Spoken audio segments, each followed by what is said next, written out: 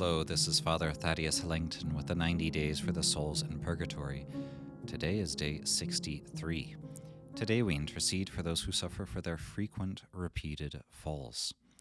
Now, Jesus is of infinite mercy and compassion.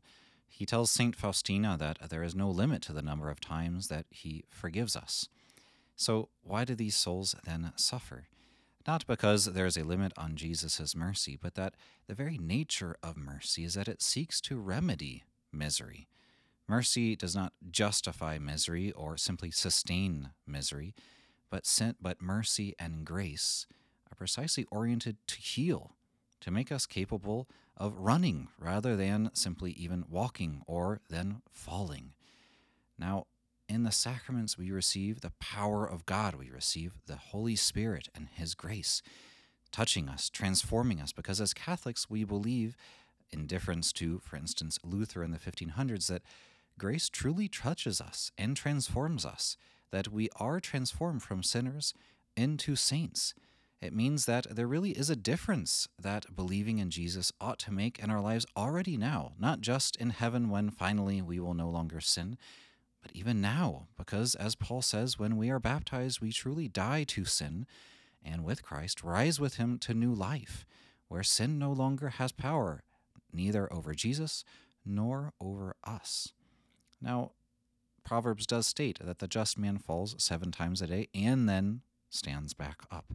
So the mark of a holy person is not that necessarily they never fall, but that they are able to stand back up each time. But when we stand back up, it is important to remember. Memory is an extremely important faculty of our minds. Moses, before the Israelites are able to enter the Promised Land, mentions often that they ought remember all that God has done for them, and also remember their own falls and how God treated them with mercy.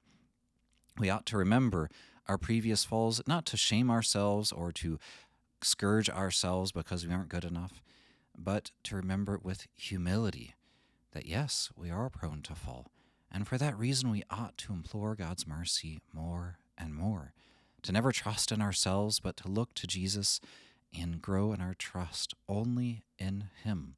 Because as Jesus tells St. Faustina, the reason for her repeated falls is that she trusted too much in herself.